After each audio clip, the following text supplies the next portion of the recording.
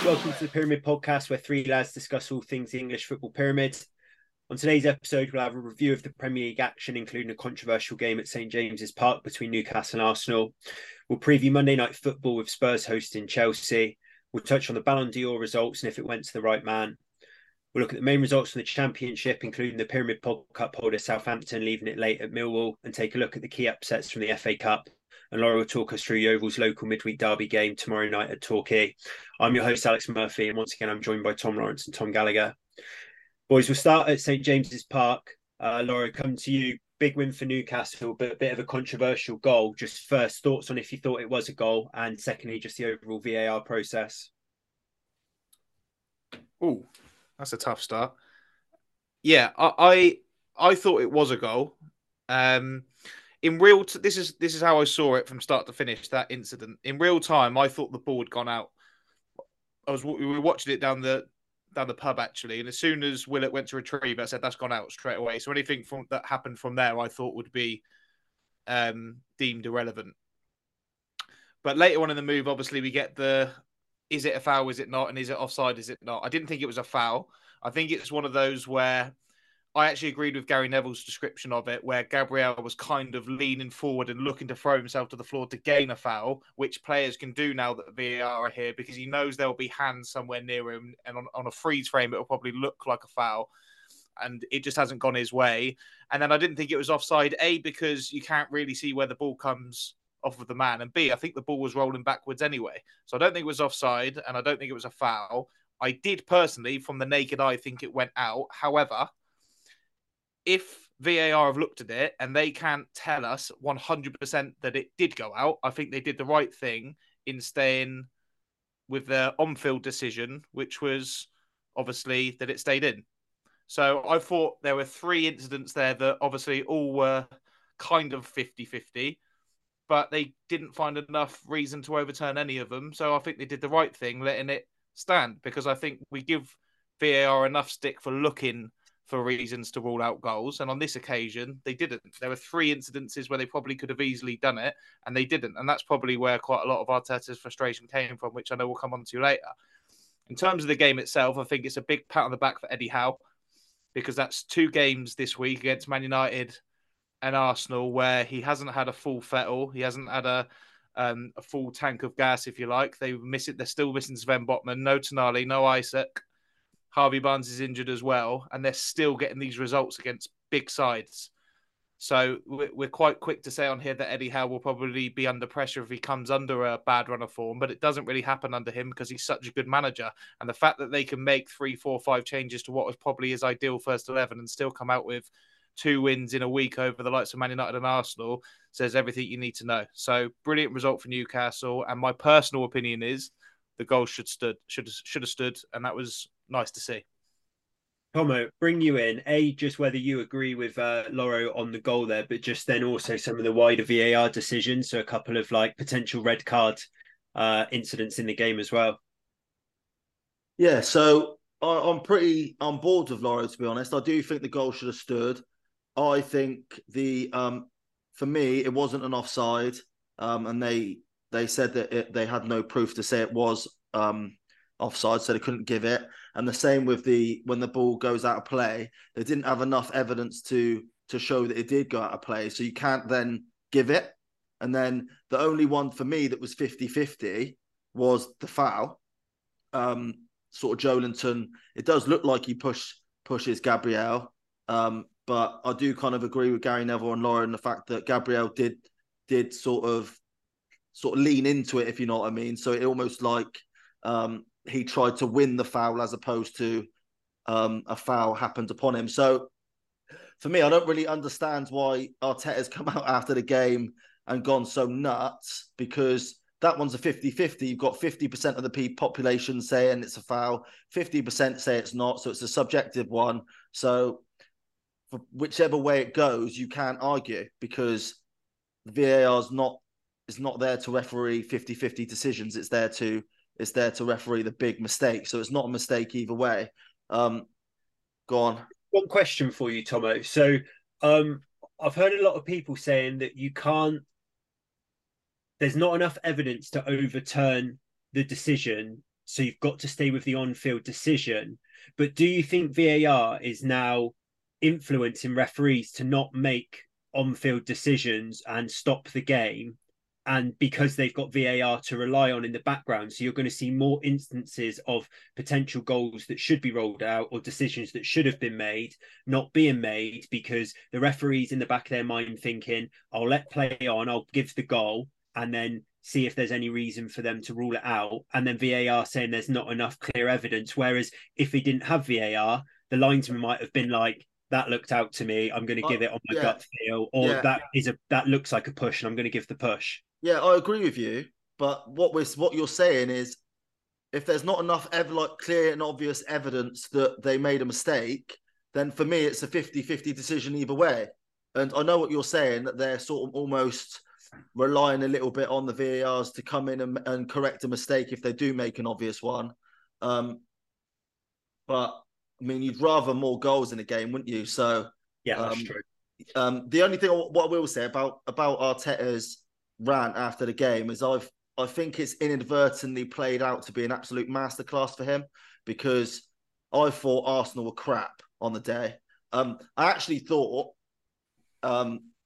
they were quite good for the first 15 to 20 minutes, and they really quietened that St. James's crowd that we spoke about in the previous podcast. That's such an advantage for Newcastle. However, as soon as Kai Havertz did what he does, and that's another subjective one, I didn't think that was a red card. I thought it was just a bad yellow card tackle. And as soon as that happens, that reminded me a little bit of the Granit Xhaka, Trent Alexander falling out last year at Anfield, where Arsenal was sort of controlling the game, and then they sort of lose their heads for a split second, and it gets the crowd going, and it gets the other team going, and then from that point on, I thought Newcastle did a great job. I think Eddie Howe's turned Newcastle into sort of Atletico Madrid 2.0, which is a far cry from his Bournemouth days, where he's like beautiful football, but potentially didn't have the sort of the backbone to get things done. Whereas this Newcastle team seemed like the complete opposite to that. But yeah, like I said at the start, I don't think anyone is now talking about how poor Arsenal played, and I don't think anyone's talking about David Raya making another mistake, because let's be honest, that was a bad error for the goal. Even if you want to say it shouldn't have stood, it's a bad error from him, and that sort of shines a spotlight once again on the Ramsdale Raya argument or debate that we've had all season. Yeah, and you said there, Tomo, that you didn't think the Havertz one was a red card. What do you think to the Bruno Guimaraes one? Do you think that's a dirty one off the ball and should be sent off for that? No, not at all. No. When they slow it down, and they do with everything, it looks bad. But I'm sure if you watched it normally, he's just clipped him with his sort of his forearm. It's not an elbow. If it was an elbow, then potentially. But when they slow it down, it always looks worse than it is. And I actually thought because he got booked in the second half, didn't he, for pushing an Arsenal player in the chest. And everyone was going, well, he's lucky to still be on the pitch because he should have got booked for the forearm. And I just thought, well, that wasn't a booking either. It's just like they're just booking.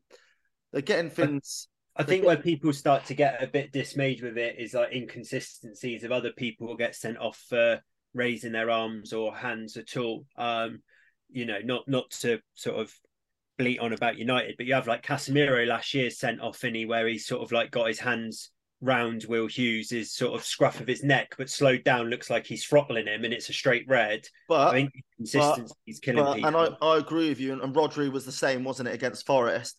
Yeah. But the reality of it is, just because those decisions are happening, I think those decisions were wrong. So just because they're happening, I don't think every incident like that should result in a red card. Like, two wrongs don't make a right, in my opinion. And just because Casemiro's wrongly got sent off, I don't think Bruno should wrongly get sent off here. Yeah, valid point. And then, Laurie, just before we move on, Tomo touched on kind of Arteta's rant, saying a bit of a masterstroke in the end for Arsenal. Just your views on what he had to say and the kind of fallout from it since. Well, I think if it was a masterstroke, and I know Tegel thinks this, but it's probably an unintentional one, because I think the outburst of emotion from Arteta stemmed from obviously losing what was actually a very important game. And you're right, no one is speaking about it, but the game turned out to be more of a game of attrition rather than a game of quality, if you like. And Arsenal probably a season and a half and before, you'd expect them to lose that game every day of the week. The problem is, over the last 18 months or so under Arteta, we've become accustomed to them actually coming away with something from those types of games, and it didn't happen. And I said last week on the pod that this would be quite a good measure as to where they are in terms of proper title credentials. Not saying they're out of it because they've lost, but I think Arteta knows that was quite a bad one. Okay, they didn't have Jesus and they didn't have Odegaard, but Newcastle had probably more injuries and absentees than they did, and that's just spilled over into a massive head loss that's been doubled down on by the club. But for me, ironically, I think that's probably the best use of VAR I've seen this season. I don't think they got anything wrong personally. And if that ball was out or in, we don't know. If it was a 50-50, they left it. They weren't sending people off for the sake of it. And that's what we want to see. So I want VAR scrapped, but when it works well, like I think it did at the weekend, we have to praise it and say they did a good job. But can I just say that even though you are right, Laura, and even though I do think they got the decision right in the end, I thought it, like, for the fan, it ruins the spectacle.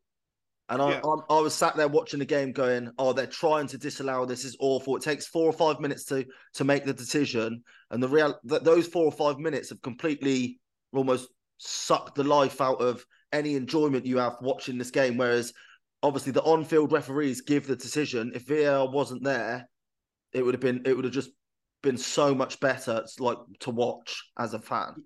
Yeah, and I agree, and I want VAR scrapped. I agree with absolutely everything you said, and it takes too much time out the game. But if VAR's here, they do need to take the time to make sure they get the call right. Otherwise, we see what happened at Spurs a few weeks ago.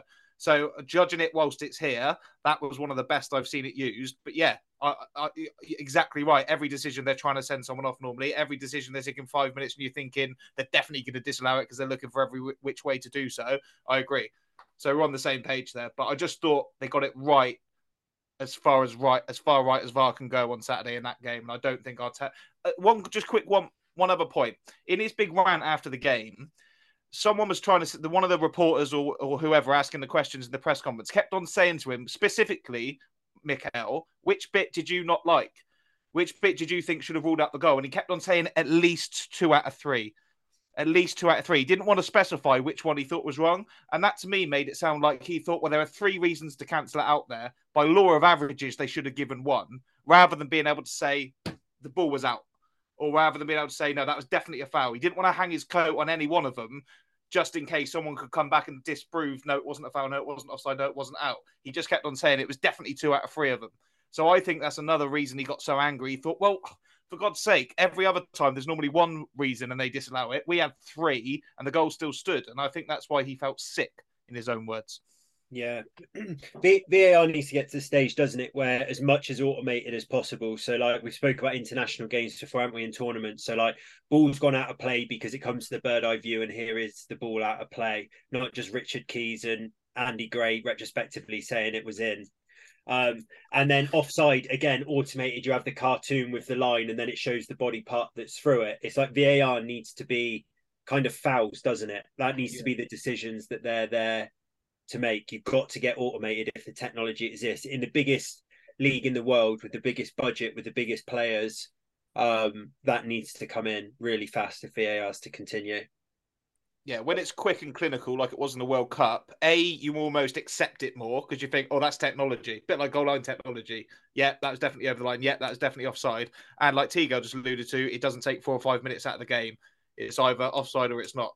So the more they can do that, the better it's going to be. And it sounds like VAR's not going anywhere, so we need to move towards that as quickly as possible. I guess with goal line technology, there must be something that's on the goalposts which are sensors for that. It's got to be some sort of technology that can be on like the corner flags or something like that run through to the post for the so to go. It will be like a little chip in the ball. Yeah. It's going to come in. I don't know how long it's going to take, and I think we spoke about before, haven't we, about the semi-automated offsides. They'll be coming in at the start of next season. So hopefully that will clear those offside ones up. And And then, yeah, and like you say, the bird's eye chip in the ball, that will help with the balls coming out of play, because United had one, didn't they, against Brighton when Rashford set up Højlund, and that goal got ruled out when it sort of looked similar to that Murphy one. Yeah, yeah, definitely. But yeah, need some changes there, because it just takes away from big wins for sides, doesn't it? I'm sure Newcastle don't really care too much, but retrospectively, we're not talking about, or people aren't talking too much about Newcastle going and doing an absolute job on Arsenal and Anthony Gordon being in electric form. It's all about, did the refs get it right? So yeah, something needs to change there, but we can talk about that till we're blue in the face. We'll move on, boys. So one sort of early title pace setter, Arsenal drop points, and then Sunday afternoon another one did. So Tomo, Luton won, Liverpool won. Looked for a while like Luton would get all 3 points, but Diaz to the rescue for that one. But yeah, just want to touch on Nunez's day with you and some of the chances that he missed. Yeah, yeah. He must be an absolute head fuck to watch as a Liverpool fan, because he had one where it was outside of the box, and I thought that's a great effort. He looks like he's got his eye in now. And then he missed another sitter in the first half, and then that one in the second half where Mo Salah inadvertently heads it towards him. And I'm not sure if they've proved or disproved whether Mo Salah was in an offside position, so I don't know whether it would have stood or not. But to not only miss from 2 yards out when it's just sitting up perfectly just to place it into the net, but I think he's missed it sort of twice over. So I think, that Nico Jackson meme that you were talking about, Loro, Yeah. at the start of the season, where they make the goal bigger and bigger and bigger. I actually think if they make the goal twice as big, he still misses. It's that bad. Yeah, I don't know. Like he still, for me, Nunez, he still for me has got something. I just think he quite often has these games where you're just like, what on earth has happened? But yeah, do you know what? I was really impressed on the game itself. I was actually really impressed with Luton. I know I spoke on Thursday's pod, and I said that I thought Luton might do it. I just fancy Luton to get a good win against a good Premier League team at some point at Kenilworth Road, and it did have that kind of FA Cup third round feel to it, where the underdogs sort of do everything they can to fight and scrap for everything, and the goalkeeper had a good game. I thought Ross Barkley had a great game against Liverpool, which is sort of a little bit of a storyline to that, obviously being a former Everton player. And then actually, I thought their wingers, that Issa Kabora, I thought was dangerous all game. That Ogbene made Trent Alexander look stupid a couple of times. So it did kind of look dangerous on the break, and he obviously got the goal through Taev Chong on that. But I wouldn't panic too much if I was a Liverpool fan. Like, they had an XG of 3.01, so we'll call it 3. And like at the end of the day, on any other sort of game, they would have won that comfortably if Darwin Núñez had a shooting boots on. Yeah, Lauro, I've obviously been quite scathing of Luton, predicting them to go down on probably I think I've said before, the least points that a Prem side ever gets, but they're probably getting quite close to that now. Were you impressed with them, and what's your kind of thoughts in taking stock sort of 11 games in for the season for them? They'll probably be about as high into the table as they could hope to be. Quite often with these, no disrespect, but smaller Premier League sides, they seem to come out of their shell a little bit more against the big teams. And you were right, Tigo, it did have a bit of an FA Cup feel, and there's a little bit more hysteria around the place. And you feel like they get an extra sort of man on the field, metaphorically, from the crowd when they're playing a Liverpool. Whereas when they had Burnley at home, who have only won game all season, they lost 2-1. Do you know what I mean? They can't get themselves up for it as much, or maybe they can't make up for their lack of quality as much as they do against the likes of Liverpool. But I agree with Tigo. I thought Chong, Ogbene, Barkley in particular were fantastic. And Gabe Osho as well. He was playing for Yeovil 3 years ago. We had him on loan from Luton when Nathan Jones was in charge. And he's obviously got himself in the team and stayed in there. And I thought he was a beast at the back. And I mean, I don't know how they work this out, but fantasy Premier League have given Alisson Becker all 3 bonus points. So they must have rated Luton as well if he had enough work to do to to get the 3 bonus points, even though he conceded. But obviously also big up Luis Diaz, who's flown back, I guess, from Colombia this week to nod in a very important equaliser for Liverpool. Because if you're not going to win a game like that, it's good to see them get something out of it and remain up there in the title race and keep their unbeaten form going. So, yeah, it was quite a good game to watch, wasn't it? I thought Luton were good. I thought Liverpool were wasteful. Nunes must have had about 10 chances. Every time I looked up, he was having a shot. It's just one of those days where it wasn't to be. But probably a fair result all round 1-1. Murph, can I just quickly say on Luton's goal as well, in the spirit of slagging off VAR, like we will quite often tonight. Obviously, Luton scored, don't they? And it's an absolute brilliant moment. And for the next minute and a half, they're checking the handball in the build-up to the goal from the other end. And for me, that's another example of what it takes away from the joy and the sort of the moment of Luton going ahead. I know it kind of potentially means that Luton fans in the grounds get 2 moments of happiness, because the first moment is obviously the goal itself, celebrating, and then the second moment they're celebrating the sort of the VAR says it's a fair goal and we move on. But I just think for me, watching as a neutral, it completely takes away the enjoyment. Yeah, no, completely agree with you. I get that second moment of joy, but sometimes it's a bit forced, isn't it? Like when the referee blows his whistle and you check and then they score and then all the players run over to the guy who's scored it and sort of push him towards the corner flag to go and celebrate. It's not raw emotion, is it? Like scoring a goal and getting back up off the deck and running to your fans is like pure passion and elation. That's kind of like you got to kind of almost fake it a bit, your happiness. By that time you trotted back to the halfway line or stood around the referee waiting for him to make a decision. So it does ruin that part completely. But yeah, big point for Luton, and they can obviously take some confidence into their next Premier League fixture, which is at Old Trafford. So yeah, 3:00 on Saturday. No doubt they will go and get something against United. We will briefly touch on United, Tomo. So Bruno Fernandes popped up 91st minute, left it late for an important 3 points against Fulham for Ten Hag and United. I managed to watch the game because didn't have football myself with it being rained off, but United looked pretty poor again in large spells. Yeah, we looked terrible in you say large spells, actually the whole game. I thought Anthony's performance was a sackable offence. Generally, I was absolutely shocked that he come out for the second half, and he got dragged after 60 minutes. And I actually think he was booed by the United. He was that bad. He got booed by the United fans, who are notoriously good with their players, and they rarely boo, to be honest. Just a quick shout out, I suppose, for Harry Maguire again. He went down after about 30 seconds with a head injury.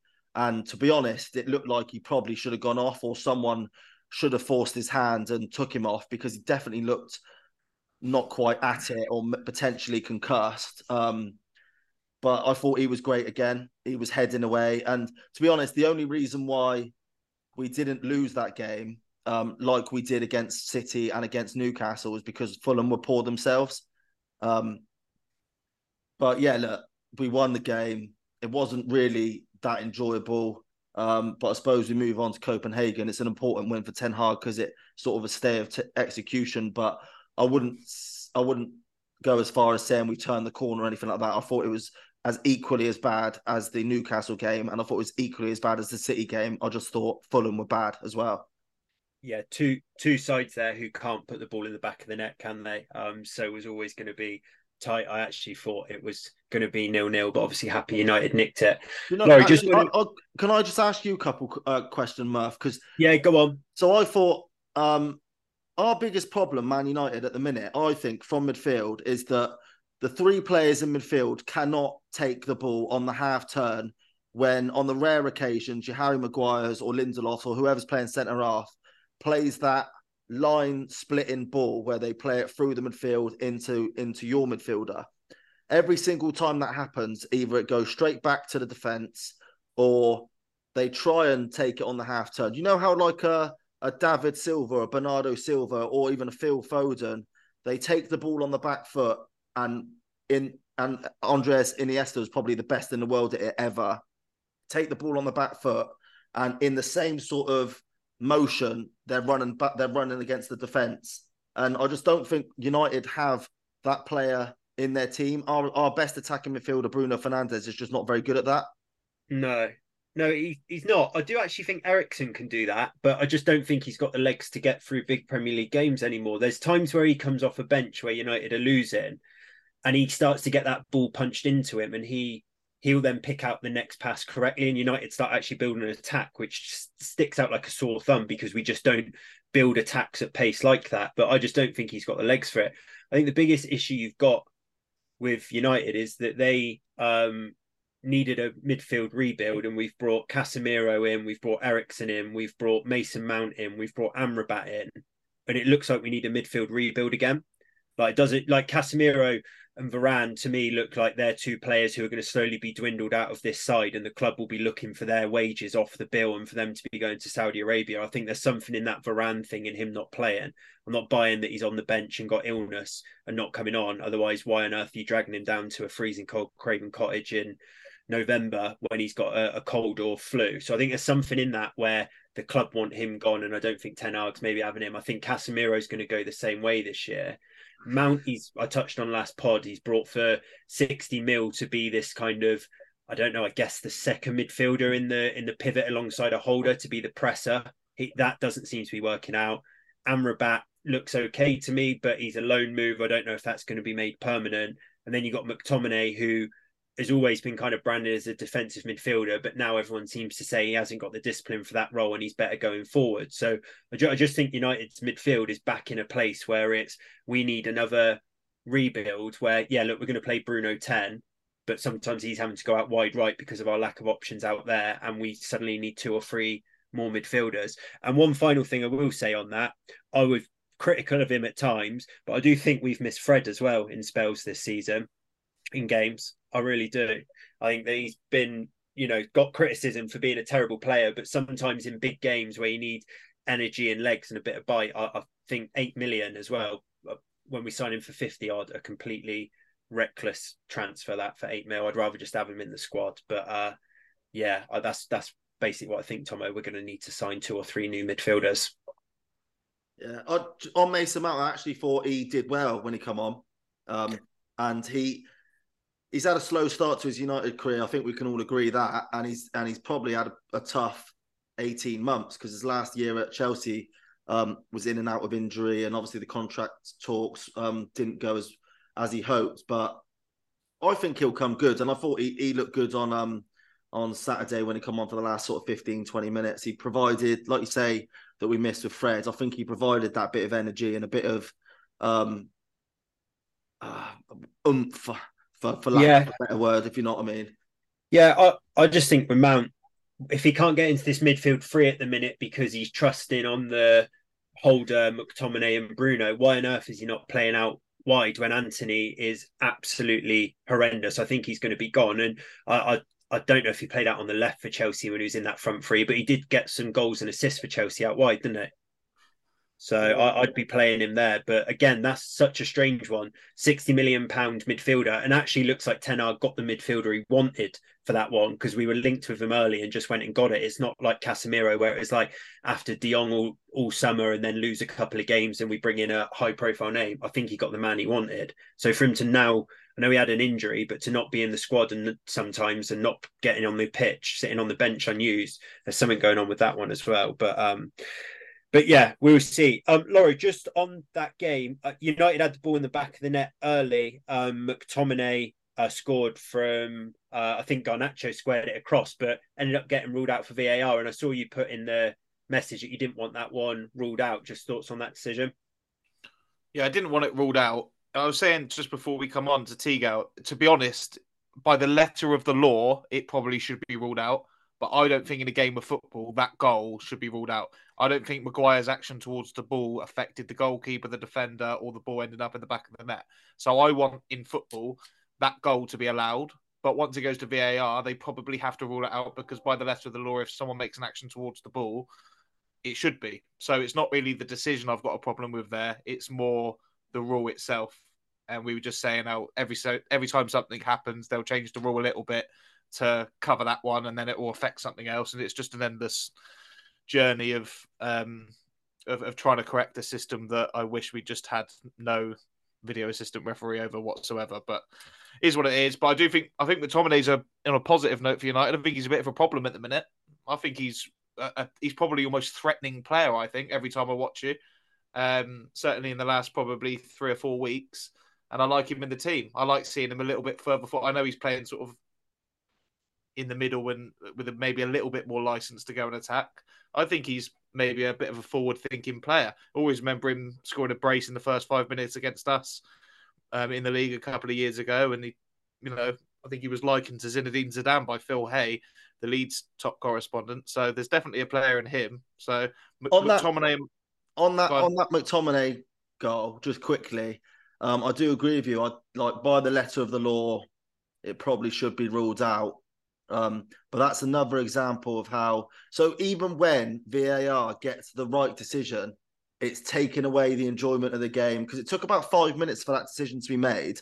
And for me, if anything takes 5 minutes for a decision to be made, then it's not clear and obvious. But so even when they're interfering and getting the decision right, they're turning fans away from the game as a whole because the process is wrong. Do you know what I mean? And it comes down to the fact that we as fans would probably choose the euphoria and the momentum and the spontaneity of the game over getting every single decision right, wouldn't we? Yeah. And that's what it comes down to. And that's why none of us want fucking VAR, but it's here now. And also the VAR really, because they seem to, they get slandered either way on decisions that they make, whether it be right or wrong. So Arsenal fans hated the VAR decision there. If it had gone the other way, Newcastle fans would have been like, how on earth can you call that offside? The only decisions that everyone kind of agrees with is absolute clear and obvious errors, which maybe if VAR wasn't there, the referees wouldn't make those mistakes because they wouldn't just let the game play out. So these kind of 50-50 ones, you don't always get your way anyway because VAR doesn't get it right. So that just goes back to rubber the green, which is where you get that, watch match of the day. Oh, we got away with one there. That was a hint of offside there, wasn't it? But class, or that was shit. That would have been given. That should have been offside. But you say the VAR is not getting enough right, or people aren't agreeing in complete unity about the decisions that they're making. So just get rid. But yeah, not something that we're going to solve here. Another game, boys, just to touch on. We were asked last week, weren't we, to do a segment on Villa and how well they're doing and how they're flying, and the pods maybe killed them a bit because Lauro, they were the first game on Super Sunday yesterday and lost 2-0 against Forest. And I think, again, by the group chat, you were impressed with Forest's display. Yeah, they were playing like prime Brazil.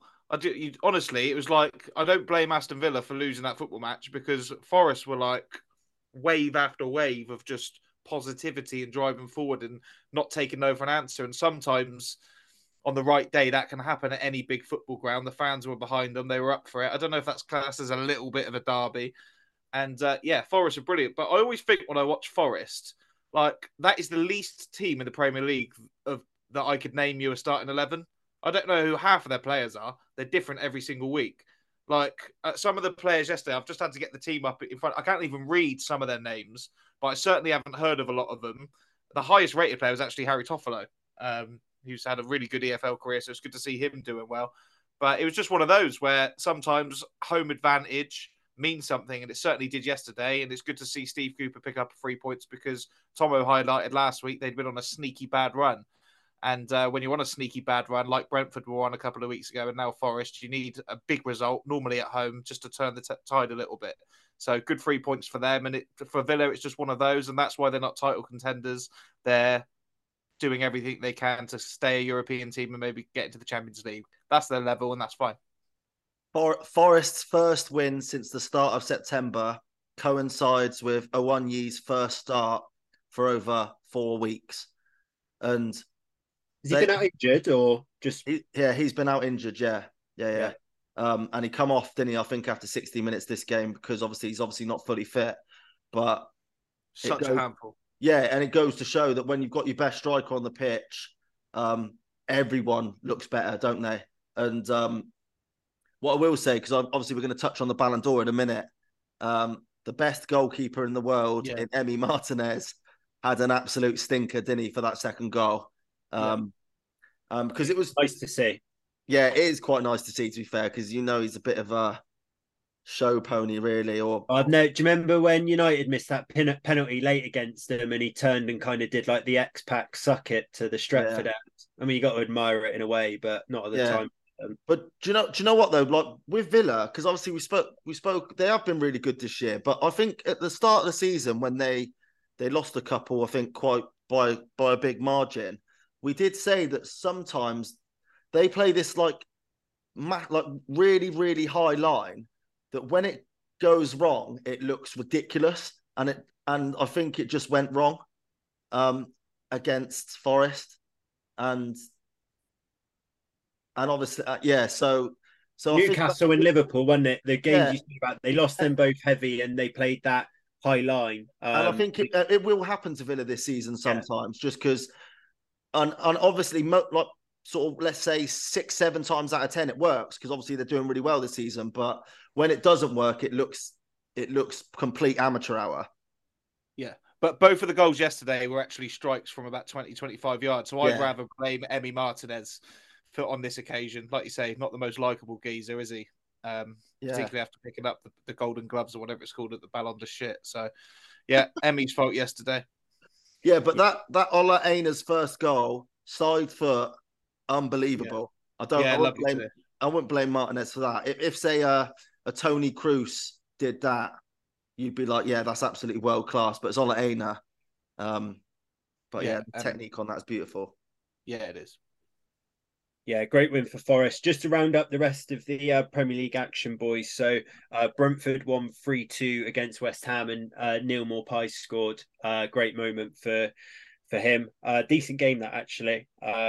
Burnley lost again, 2-0 at home to Palace. I know I watched Match Today. Roy Hodgson said afterwards he was kind of taking that as a lucky win for Palace, and Burnley looked good in spells, and that scoreline flattered them. But regardless, he's walked away with 3 points, a bit smug there, Roy, saying that it's almost been a bit like old man in Vinny Kompany. Yeah, patronising, I thought. Yeah. I thought that was really patronising. I thought if I was Vinny Kompany, I'd be thinking, fucking hell, that is the last thing I want to hear. Normally it's like sort of getting one up on each other. This is just Roy going, oh yeah, Burnley were really good and they'll pick up loads of points if they keep playing like that.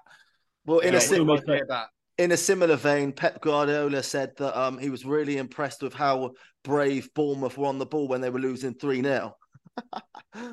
And he does that, doesn't he? He does that. He says he's so impressed with the team and then goes and dicks them 6-1. That I completely agree. That was really patronising from Roy Hodgson, as you say, Laura. As a Vincent Kompany, it's like if he'd rather been like, yeah, we nicked it, but we were the better side, even though you weren't. That's way better than almost like lifting Vincent Kompany's hat off and rubbing on the head and being like, you'll be fine, Vincent.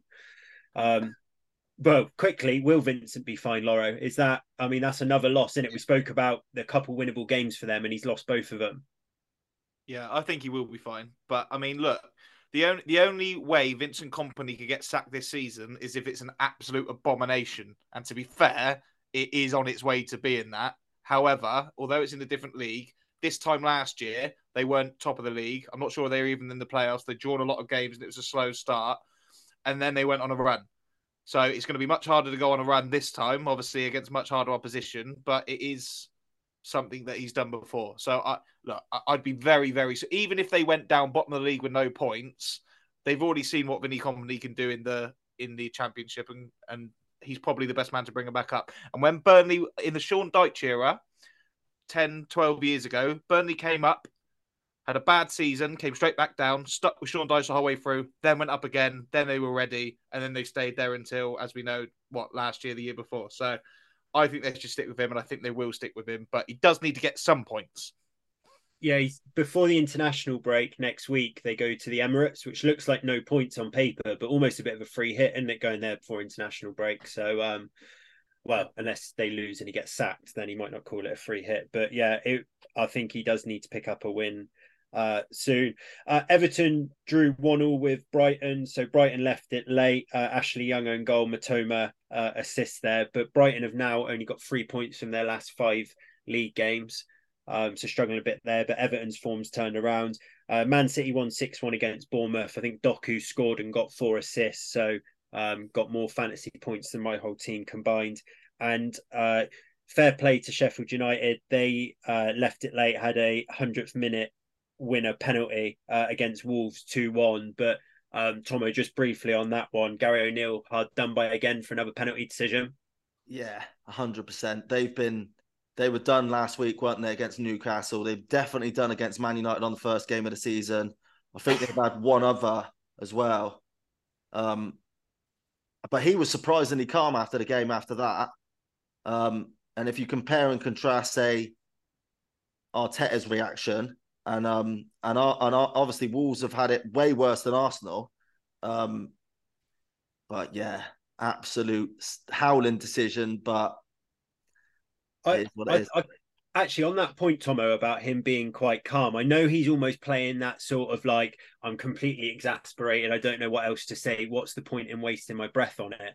Well, Klopp asked for the game to be replayed against Tottenham. He's not doing that because he's going to get a replay. He wants to get rub of the green on future 50-50 decisions. I think there's a bit of that in what Arteta's doing, which is like flying off the handle. So will the referee and VAR make a big decision at the Emirates when a future decision comes out? From a United point of view, I really want Ten Hag comes out and sort of blasts decisions sometimes, but he's not real like full throttle with it. And I know sometimes people think managers come across as pricks like doing that and real sort of like egotistical, but I think it does work for sides, like the Garnacho offside. It's like, well, it is offside because the lines have been drawn, but Arteta and Pep and Klopp would still argue the toss on that. Penalty decisions don't get given. I think managers need to do that a bit more and be real like stern with it, put pressure on the refs to get future decisions. The whole reason why sort of the refereeing community have sort of put a flag in the ground this season and said we're sticking up for ourselves now, and we're booking like managers when they're having a go at us, we're booking players when they're having a go at us, is because of the Arteta of this world and Klopp. Arteta and Klopp are basically two of the biggest culprits of it. Those two, they're always having a go at the refs. They're always putting pressure on the refs. And same with the linos. And like Klopp had an incident last year where he pulled his hammy because he was so angry and irate and nearly pushed a fourth official down. I don't think you're right there. I think for the betterment of the game, actually, I think the managers need to take a look at the betterment of the game completely, but that's not what managers do. These guys are elite winners. Klopp's not thinking about, the beautiful game, this is how it should be, we should respect officials like rugby. Like, yeah, that's probably where the game needs to be. But I'm talking about getting results, getting hard decisions at the moment. I actually agree with you there, Murph. And like you say, Tico, you don't want it for the betterment of the game, but those winning managers are going to do it. And you alluded to the couple that have gone against Wolves this season. There was the one at Man United, but there was the one against Newcastle last week, wasn't there? Where Chan was adjudged to have taken out Wilson maybe in the penalty box. This was almost exactly the same type of decision. Gary O'Neill didn't go off the handle. He's very calm about it, and it's given against him again. That's 2 in 2 weeks. We're actually seeing consistency with that one, but both of them have gone against Wolves and Gary O'Neill. So a little bit unlucky. But if he comes out last week and says it feels sick, and Wolves put a statement out after the game, do they think twice about overturning that one against Sheffield United yesterday? Maybe. Food for thought. It is food for thought. Lauro, and then that's the Prem wrapped up. But tonight we got Monday Night Football, a game that's over the years been a tasty game. Spurs versus Chelsea. Just want to come to you for initial thoughts on who's going to win that in a game that Paul Merson just can't see past Chelsea in. Sorry? Yes, you've heard that right. Paul Merson has said that he cannot see past Chelsea winning that game. He just can't see how Spurs go and get something. To be fair, he's a Chelsea fan, and Chelsea fans call White Hart Lane 3 Points Lane, don't they? So yeah, no. Mercy's a wind up. I'll text him after this. I think he's wrong. I'm the complete opposite to that. I can't see past a Spurs win. But analysis wise, everything we've said before. Spurs free flowing, brilliant football team. Everyone's enjoying it. Chelsea can't score a goal. And I think it will be 3-point lane tonight, but for the home side. Tomo? Yeah, nothing to add. Completely agree. Just in defence of, well, not even defence of Merson, I'm going to slate him again. The reason that he said that he couldn't see Spurs getting a result there is that Chelsea are good against sides that come out and attack, like Blackburn did in the week in the in the Carabao Cup. So yeah, some thoughts gone into it from Merce at least, but yeah, I'll go full house. Spurs win, quite comfortable. Just to a little look ahead, boys. Won't go into any depth for any of the games, but European football back this week. Newcastle hosts go to Dortmund. Man City host Young Boys. Arsenal host Seville. United go to Copenhagen. Brighton go to Ajax. Liverpool go to Toulouse. West Ham host Olympiacos, and Villa host AZ Alkmaar. So yeah, on Thursday we will react to the Champions League fixture results, and hopefully English sides have done well. Just briefly before we move on to Championship, want to touch on the Balon d'Or. Tomo, I think, is it the 8th one that Messi's won now? Just want to get your thoughts on that as a result, but then also what your thoughts are just on Balon d'Or as a whole, and then obviously bring Loro in. I don't mind Messi getting a Balon d'Or, to be honest. I think if the World Cup had happened in the summer instead of the winter, I think there'd be no gripes and no arguments. But because it happened 10 months ago, everyone's almost forgot how brilliant Messi was at the World Cup and how instrumental he was at obviously leading Argentina to that World Cup title. But I can also see an argument for Haaland winning it because he was so good in that Man City treble winning team. So look, probably two people deserve to win it, but I wouldn't argue too much that Messi won it. On the Ballon d'Or itself, I think it's an absolute joke. The ceremony takes about 4 hours too long. They've got influences knocking about, taking the piss out of players. That I show speed is I show shit, basically. Yeah. Like I'm only 32, and I've grown up with social media, but I'm just too old for that sort of stuff to find it remotely funny. I feel like I'm like 32 going on 82 when I'm talking about stuff like that. But yeah, but I'm not, to be honest, I don't really have that too strong sort of feelings either way. Like, it is what it is. It's important to some people. It's not important to others. Yeah, but I can't argue that Messi won. Loro, Tomo just said there about obviously doesn't seem to be too important to fans. Like, what do you think it's like for a player? Do you think like Haaland's been absolutely gutted or fuming off the back of not getting it, or do you not think it's that deep for them? I don't know about Haaland because he's a robot. I don't think he feels anything, but I'd be fucking fuming because I think in the player community, that's probably I don't give a shit about the Balon d'Or, but for a player and for something that's been so dominated by Ronaldo and Messi for the last 15 years or whatever, I think it's quite a big award. And Messi winning it off the back of Argentina's World Cup campaign, in which they won 4 games, drew twice, and lost to Saudi Arabia. For that to be deemed successful enough to put Messi at the pinnacle over Haaland, who won the treble and must have broken all sorts of goal scoring records, I think is a little bit of a disgrace. And I'll leave it there. Yeah, nothing else to add from me either. I'm not a particular fan of it as a award. I don't really get the build up and hype to it either. The only thing I will say is in England, we don't sort of see the Ballon d'Or as important at all. But in France, where it was spawned, and in Spain, and you listen to like Benzema talking last year about it, like it's the most important thing in the eyes of the players, I think. But as an Englishman and an English fan, it doesn't matter one jot. But I think on the continent, it does. I get it in France. I think it's become so big in Spain because it's been like the coin for Messi versus Ronaldo, isn't it? Like the ultimate kind of, you can go on certain stats on goals and general what people's opinions are. But the Ballon d'Or has been kind of the Messi's got that on him. So maybe you're right, Tomo, that people in the Spanish league then see it as the ultimate award to be named in the same breath as those two. But Yeah, I just think it's a bit of a nonsense, really. And Tomo, your point around some of the kind of influencers and things like that that are being brought into those sort of awards and playing a part in it just kind of makes it a complete clown event, doesn't it?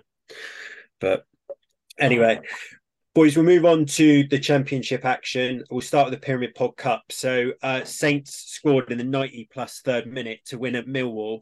Ryan Fraser popping up for them. And I think most of their celebrations were about retaining the cup.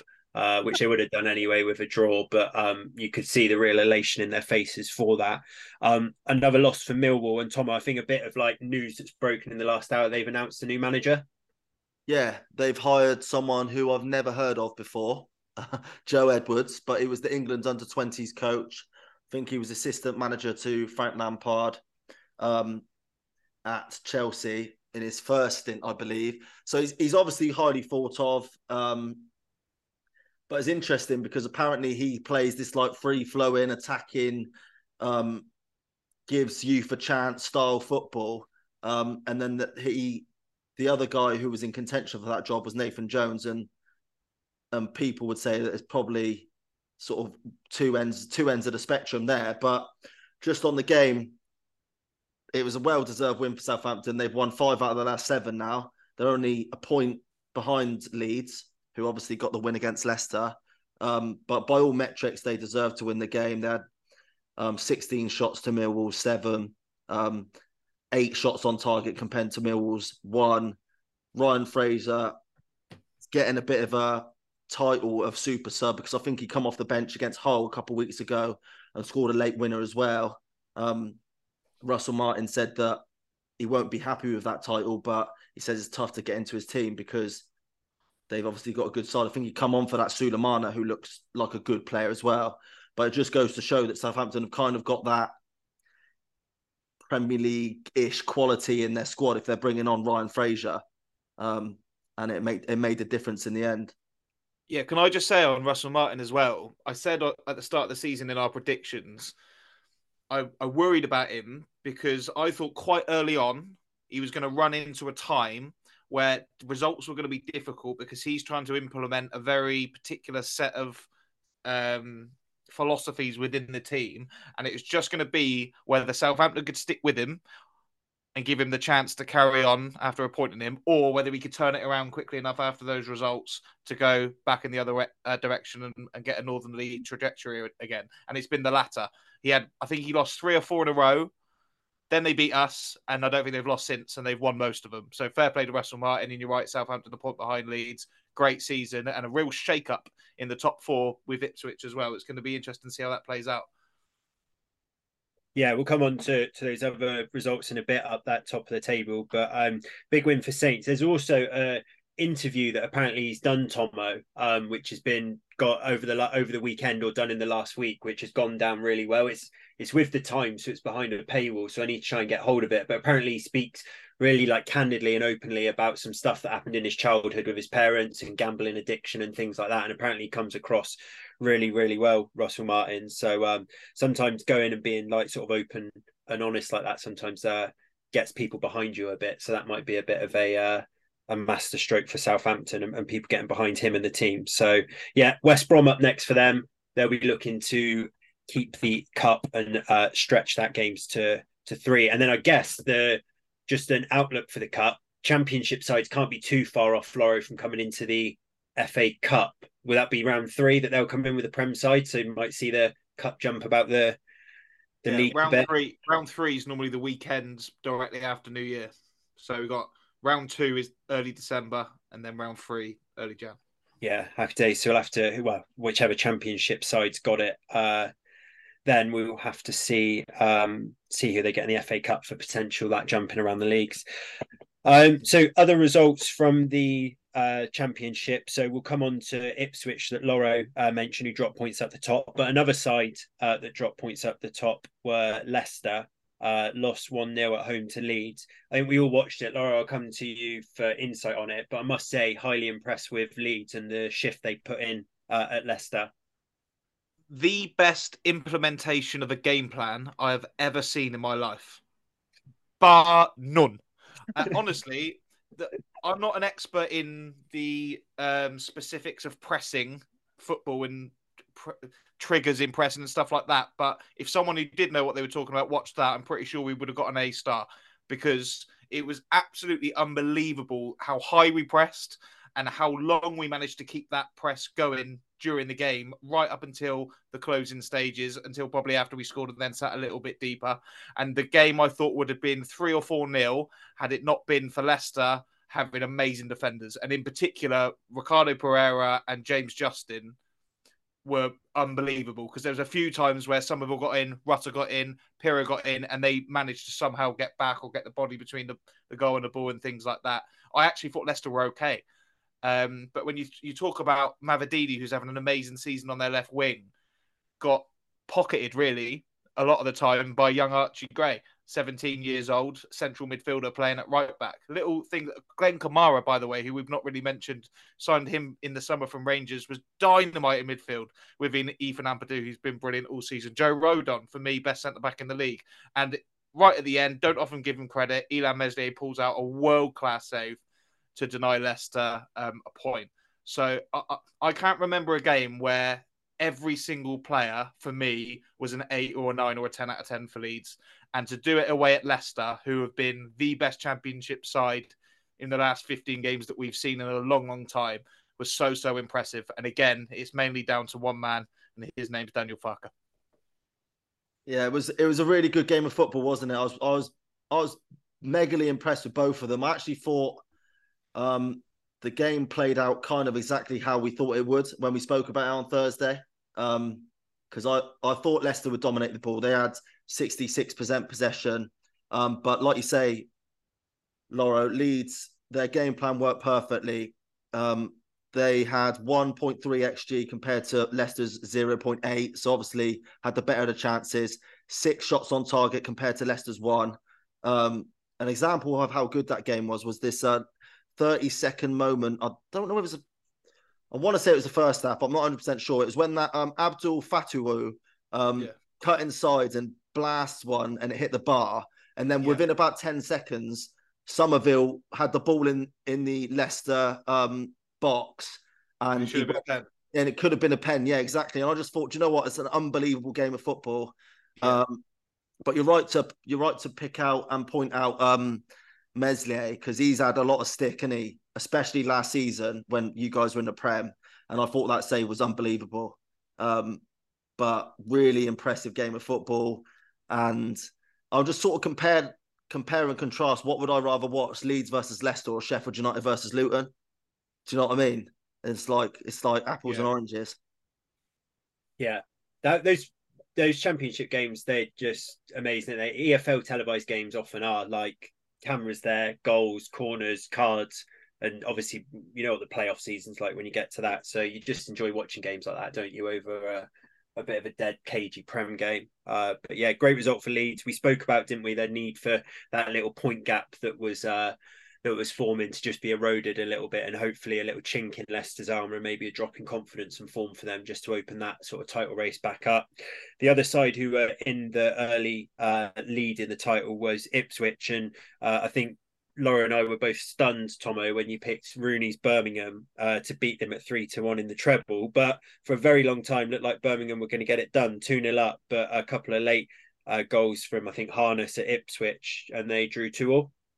Yeah, I just thought I've been listening to and reading some of Rooney's comments after the game, and I think he's gradually been getting more and more impressed with them. And they made a flying start to that game, and that Bakuna, who returned to the starting lineup, looked dangerous. When you watch the highlights, he was involved in absolutely everything that Birmingham did. And they obviously got the goals. Jay Stansfield, good turn, good strike, and obviously we've got a bit of an affinity with him because obviously he's the son of Adam Stansfield, who is the former Yeovil striker who sadly I think passed away at a really young age. But do you know what? I thought that game was quite ironic because Birmingham brought in Rooney to play this no fear attacking football, basically that John Eustace wasn't able to play. But if you look at the stats, And I don't know whether it's because they got the early goal, and I guess the game state changes how you play and affects how you play, but they only had 32% possession. Their XG was way down on Ipswich's. But yeah, and to be honest, it was a good game of football. And if I was Kieran McKenna, I wouldn't be worried too much. It just shows that they've got a lot of fight and spirit. And in terms of sort of their squad depth, they had Dane Scarlett come off the bench to link up with Harness for the first goal. And obviously Harness, who come off the bench, scored both goals. So, yeah, positive point, I'd say, all round. Yeah, I agree with that. You touched on it then. I thought that was a really good point for Ipswich, because when you're up there and you want to win every week, if you find yourself 2 goals down away from home, just do everything you can to come away with something, and then you can build on it at home next week. And that's a sign of a really good team. It's all right blowing teams away and scoring loads every week, but with, I think, 12 minutes to go, 2-0 down, to come from behind and salvage something. The Ipswich end were pure limbs, and it was good to see. And yeah, another feather in the cap of Kieran McKenna, who's doing a wonderful job and making it hell of a spicy at the top of that league. It's just on your point, Tomo, about Rooney brought in to play this attacking football, and we touched on earlier in the pod about another manager to play that kind of brand of football. I think it might have been Russell Martin we said about, or someone like that. But I don't know if I know you two both listen to TalkSport. Have you heard anything on John Terry about his management interviews that he's been having? It was on White and Jordan. And basically, John Terry was saying that he's interviewed for like Premier League clubs, he's interviewed for Championship clubs, and then he went to 2 League One clubs and had interviews. And he said that one of the interviews he had, like he was sat at the other side of the table, and the chairman was like, "Oh, we want to play like Man City."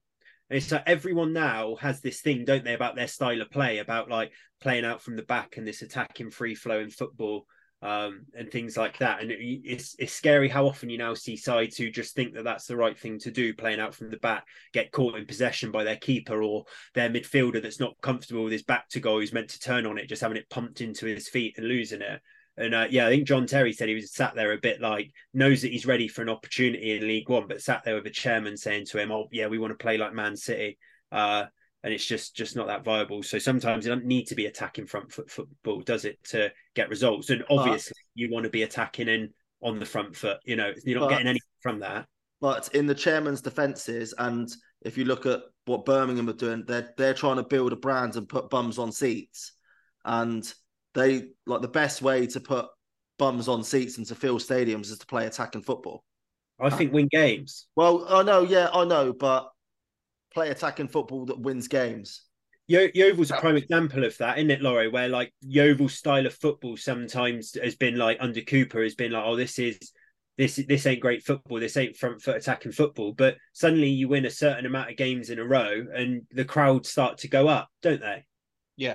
No, I agree with you, Beth. And like Tigo just said there, you want attacking football that wins games. That is AKA Man City, because they're one of the only teams in the country that can do it, and maybe a couple of others at the top of their divisions. But just I did hear a little bit of that, and I did also hear that John Terry had an interview at Newcastle, and I'm not sure if they were expecting John, but that did make me laugh, as the former Villa assistant manager turned up thinking he was the one to lead the ship forward for the Saudis, and Newcastle would take them from the relegation zone to the Champions League. That must have been an interesting one. And apparently John fluffed his lines a little bit at that one and couldn't quite believe the expectations in his PowerPoint presentation weren't quite met. So unlucky John, and it'll be good to see him in football, but I think somewhere in League One is probably the level. Yeah, I think these like players who are at the top of the game need to go and do it in League One, League Two. And as we touched on last time with Lampard, can you then lead a side of players who are way worse in regards to quality to what you are, and get them bought into some sort of ethos, style of play, and you be accepting of their sort of standards? So be interesting to see. Just to touch on another game, Tomo, you highlighted as well, Plymouth 3-0 with Borough. I think Ballymumba and Morgan Whitaker both scored, who we've touched on before for them, but two sides that we've both spoke on there, Plymouth and Middlesbrough, at the pod in length. But looked like Michael Carrick's side were going to get all 3 points, but Plymouth managed to get a late equaliser. Yeah, a bit of a mad game, really. Borough went 1-0 up, then 2-1 down, then 3-2 up again, and then they were obviously pegged back at the end, thanks to I would call it a bit of a lucky equaliser I think it was Forrest Whitaker. Morgan Whitaker. I think Forrest Whitaker's the Oscar-winning actor, isn't he? Not Morgan. Yeah, if he scored a late equaliser for Plymouth. Yeah. Forrest Whitaker's good in the air by all accounts. Yeah, Morgan Whitaker sort of curled in this left-footed cross come shot free kick, and it sort of went in after everyone left it. But yeah, when you look at the stats of that game, Middlesbrough and the highlights, Middlesbrough should have won. Really, they had an XG of 3.3 compared to Plymouth's 1. They had 19 shots compared to Plymouth's 10, and 10 shots on target compared to Plymouth's 5. So Carrick will be disappointed. I think in his post-match interview, he had a pop up a couple of decisions in that game as well. But good result for Plymouth, obviously. Yeah. At the wrong side of all the stats and et cetera, et cetera. And you come away with a draw after being twice, having twice come from behind. Fair play to them. I thought they were doing a little bit better than what they were, actually, Plymouth. I know it's just a sign of the league that a win probably catapults them back up, but they're down in 19th now. I guess probably quite a small club for championship standards now. But yeah, probably an important point for them, actually. Otherwise, they'd have been down level on points to Coventry and Huddersfield. Just another bit of manager news in the championship. Lauro, Liam Manning, I think it is, has gone to Bristol City. He was at Oxford. I know you've been impressed with Oxford this season so far. So just a bit of information on him and that decision from Bristol City. Yeah, another one of these sort of on-the-grass managers in the Russell Martin mould. So Liam Manning was the guy that replaced Russell Martin at MK Dons a couple of years ago. And MK Dons is another team that are trying to play an attractive brand. Bristol City are obviously trying to go in that direction now. But last summer, or the summer before, whenever it was, Liam Manning was at MK Dons, having guided them to the playoffs, and they lost, I think, in the playoff semi-finals at the time. And his stock was incredibly high. And I think he got offered the QPR job in the championship and turned it down in favour of staying with MK Dons and building on the project. Now, he stayed with MK Dons, lost a couple of games. They were lurking around the bottom of League One, and they ended up sacking him. So fast forward a year, he's taken over Oxford. He's kept them up last year. He's had a really good start to the season, playing really good football. And now fans are coming out and saying, why would Liam Manning leave Oxford to go to Bristol City when he's got them playing such good football and he might get them promoted? Well, the answer to that is probably that Liam Manning tried to be loyal to MK Dons before, and at the first sign of a bad run of form, they got rid of him when his stock was high, and he could have been going to QPR in the summer. So this time he's probably thinking, I've got a championship gig here at Bristol City, which is a big club. The stadium's really, really nice. I've spoken about that before. It's geared up for the Premier League, and he's probably thinking to himself, I've got a better chance of going on and achieving probably my ambition with Bristol City than I have with Oxford, where there's probably some sort of ceiling. So I don't blame him for going. But managerial-wise, he's a little bit of a Russell Martin type, likes playing possession-based football, and he's very much a coach rather than a manager. And on that as well, Bristol City are 11th, right? They're 4 points off the playoff. So if he backs himself, which obviously he does with how he's been doing at Oxford, he might be thinking, I could be a Prem manager next season. Exactly. The games that they've lost 3 of their last 6, but they've also won 3 of their last 6. And the games they lost were against Cardiff in a derby game where Cardiff are doing well, 1-0 to Ipswich, who are right near the top, and 2-1 against Leeds. So, no disgrace in any of those results, really. And it makes you wonder, Murph, doesn't it? Being 4 points off the playoffs in 11th place, Bristol City, why on earth are they sacking Nigel Pearson? Yeah. But there we go. And when they did that, and then you saw, I think, Frank Lampard linked with it, you kind of wondered if it was a similar decision to that Birmingham one, where it's The like, Rooney one, a big. I know Nigel Pearson's a really experienced manager, but Lampard being a big kind of name. But now they've gone and got someone from League One. Looks like, I'm sure he's a great manager, and I'm sure he's got a real high ceiling of where he can go to. But Nigel Pearson not even doing that bad a job, and they went and got all 3 against Sheffield Wednesday, and suddenly things look rosy again. So odd decision. Just for not on the championship, boys, but another piece of managerial news I've seen as well, Lauro. Graham Alexander's gone to Bradford. So he was ex-Salford, wasn't he? And then he was at MK Dons this season. He's right. just been sacked. I think probably the complete opposite to what we've just spoken about. MK Dons are one of those teams that want to play. They're probably interviewing their managers, going, "We want to play like Man City." And Graham Alexander is much more of your pragmatic mold of manager, not to sort of bullpenning with Sam Allardyce and Neil Warnock, but of that kind of degree. And I think he'll probably suit Bradford a little bit more. One of these northern clubs that will probably be happy with winning rather than playing whatever the latest brand of football is at the time. So I think that's the better fit for him. But obviously, relieved of his duties at Salford, relieved of his duties quite early at MK Dons, he's due a big one. So if he's got the Bradford job, I think that's a good job for him, but one he needs to perform in now. Yeah, and they host Barrow at the weekend, and sorry, I can't remember where it is, but I've just seen that their manager at Barrow is being linked with somewhere as well for a manager job. Yeah, well, he's really good. Pete Wild at Barrow was at Halifax before, and he did an absolutely fantastic job. And taking over at Barrow, and they're one of those clubs that you look at and you think, how on earth are they doing anything in League Two? And how on earth did they win the National League a couple of years ago as well? Because before that, you'd have seen them as like a Tim Port Sunday Team League. But obviously, if you do a good job at these smaller clubs, then you can work your way up the leagues, and maybe that's something John Terry can look to do rather than going in at Newcastle. Indeed. Loads of managerial changes on a weekly basis now, but we will keep on top of that. FA Cup, boys, so a few upsets that happened. Crazy 11-goal game at Swindon 4, Aldershot 7. Obviously, being my place of birth and a Aldershot fan, you can imagine my delight when they were 7-0 up away at Swindon. Great result for them.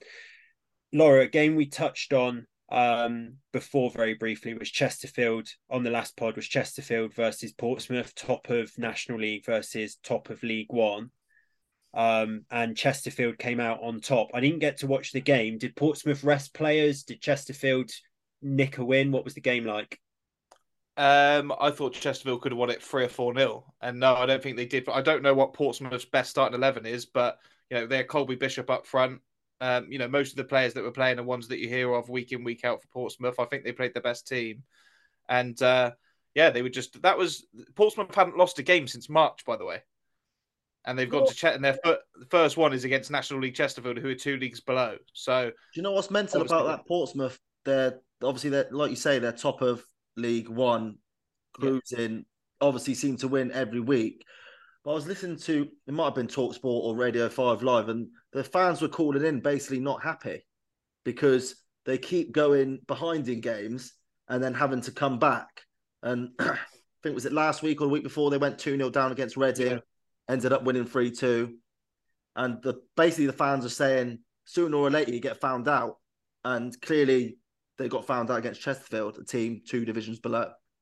Yeah, obviously very, very harsh for a club that hasn't lost a game since March. Mental, it's mental. Maybe stemming from their manager, John Massinho, this is his first gig. He was a centre midfielder for Oxford last season and then randomly got the gig at Portsmouth. And I think probably a lot of them went in maybe with a little bit of a worried attitude, thinking, blimey, we've gone from like the Cowleys or whoever was there after them to John Massinho. What's going to happen here? But you can't really knock him being top of the league, can you? And if I was them, I wouldn't give a shit about the FA Cup. I just want to get to the Championship. Yeah, true. Yeah, true. And if the club's financially stable, you don't even really need that big glamorous tie either for the finances. So yeah, I think he'll probably go in on the players for losing to non-league opposition, but be thinking one less fixture to worry about, and let's get up to the Championship. Tomo, so Slough won, Grimsby won. 35-year-old player manager scored a free kick, and I just want to ask you a question. 35-year-old Balding centre mid whipping in a free kick. Does it give you any thoughts to get back out there? Yeah, I did. To be fair, that sounds a touch harsh on him, but I did see that he tweeted that out this morning, didn't he? Yeah. That he was Balding. Yeah, great moment. Great moment. I assumed because he was player manager that it was sort of late on in the game, but actually he started himself. So if he's starting himself and taking free kicks, he's definitely having himself, isn't he? But yeah, fair play. It was a great goal. Great. Are you talking about Scott Davies there? Yeah. The Slough player manager? Yeah. Yes, yeah. ex-Yeovil. For any of our YTFC fans that have got a beady eye, you may remember his 4-game stint back in 2010 on loan from Reading. I knew he'd go on to great things. Yeah, and player manager Slough is that. But yeah, I think Grimsby scored late, didn't they? But yeah, replay for them. Good moment in the FA Cup. Another well, I guess it is an upset now with the league. Maybe not for Yeovil fans. Is Yeovil 3, Gateshead 2, and Laura, Yeovil were 3-0 up and in control of that game. So scoreline might flatter Gateshead a bit, but just another win for Yeovil and next round of the cup. Yeah, and I think this is the most bizarre thing that I can show you to illustrate how good Yeovil are at the moment. We're going into we've won the 10 previous before Saturday, going into Gateshead, a game that is probably winnable at home against a side who have lost their manager in a little bit of shit form. And what do Yeovil do? They drop or they rest our best player. How cocky is that? We're going in against Gateshead, who are a good side in the league above, and we've rested our best player in Jordan Young, and we're still 3-0 up after about 70 minutes. Just shows how good we are at the moment. Then they get a dodgy penalty, and then when one goes in the 90-something minute, a little bit of a scramble. But 3-2 flattered Gateshead. We deserved to win the game. I felt sorry for their fans that came down, and Yeovil won 11 in a row now. And tomorrow, go to Plainmoor, the home of Torquay United, who at the start of the season we thought would be our main challengers for the league. They probably still will be, but they are 7 points behind us and have played a game more at the moment. But I'm expecting a tricky fixture there. And I'm going. So looking forward to an even at the seaside and hopefully a 12th win in a row. Yeah. Keepers. Well, we'll be back Thursday where you can tell us all about hopefully Yeovil winning again. And just on the FA Cup, just to round up, next round got Wrexham away, haven't we? Which last year would have been a league game, albeit two sides at different ends of the table. But Yeovil will go there probably now as seeing them as a bit of a glamour tie with their documentary and their fame and their players, and think that maybe they can go and spring a surprise up there as well. Yeah, well, since Ryan Reynolds and the other geezer took over, Yeovil were the only team to win at Wrexham in the league before they went up to League Two in 2 years. Josh Johnson scored a goal there. And before that, when we had Reece Murphy the first time, he scored a hat-trick up at the racecourse. So we've actually got some good memories, albeit not last year where they actually relegated us back in March or April, whenever it was. I'm expecting a decent game, though. I think, looking at Twitter, Wrexham fans think that's a bit of a walkover because they see us as a National League South team, which, of course, on paper we are. But we're playing like a top-end National League team. So I think it'll be a very, very good game. And quite an open one. You know what Wrexham are like? They like a 5-4, don't they? Or a game like that. And we've got lots of good attacking players, and it won't be an easy day for them. I'm hoping that's going to be on TV as well. I think it might be probably one of the biggest pools TV viewership-wise left in the competition at this stage. So, yeah, early December, that one. And looking forward to it. I think it's a good tie. And Tomo, where will your allegiance be, being a documentary fan of Wrexham, but a Glover at heart? You want the Glovers to win there? Yeah, the Teagow Derby. I thought you were gonna the name. Yeah, no, obviously, yeah, Glovers win. Yeah, and just a quick point that a complete alternative universe where Ryan Reynolds' counterpart owner Martin Hellier go against each other in a FA Cup game. Just crazy, but that'll be some glass of wine in the boardroom after, won't it? It really will. So yeah, boys, that's all we got time for today. We'll obviously be back on Thursday. We'll have a look at the Champions League games, maybe preview a bit of the Europa action and also the weekend action coming up. But a pleasure as always, and have a great week. Cheers, boys. Cheers, boys. 1, 2.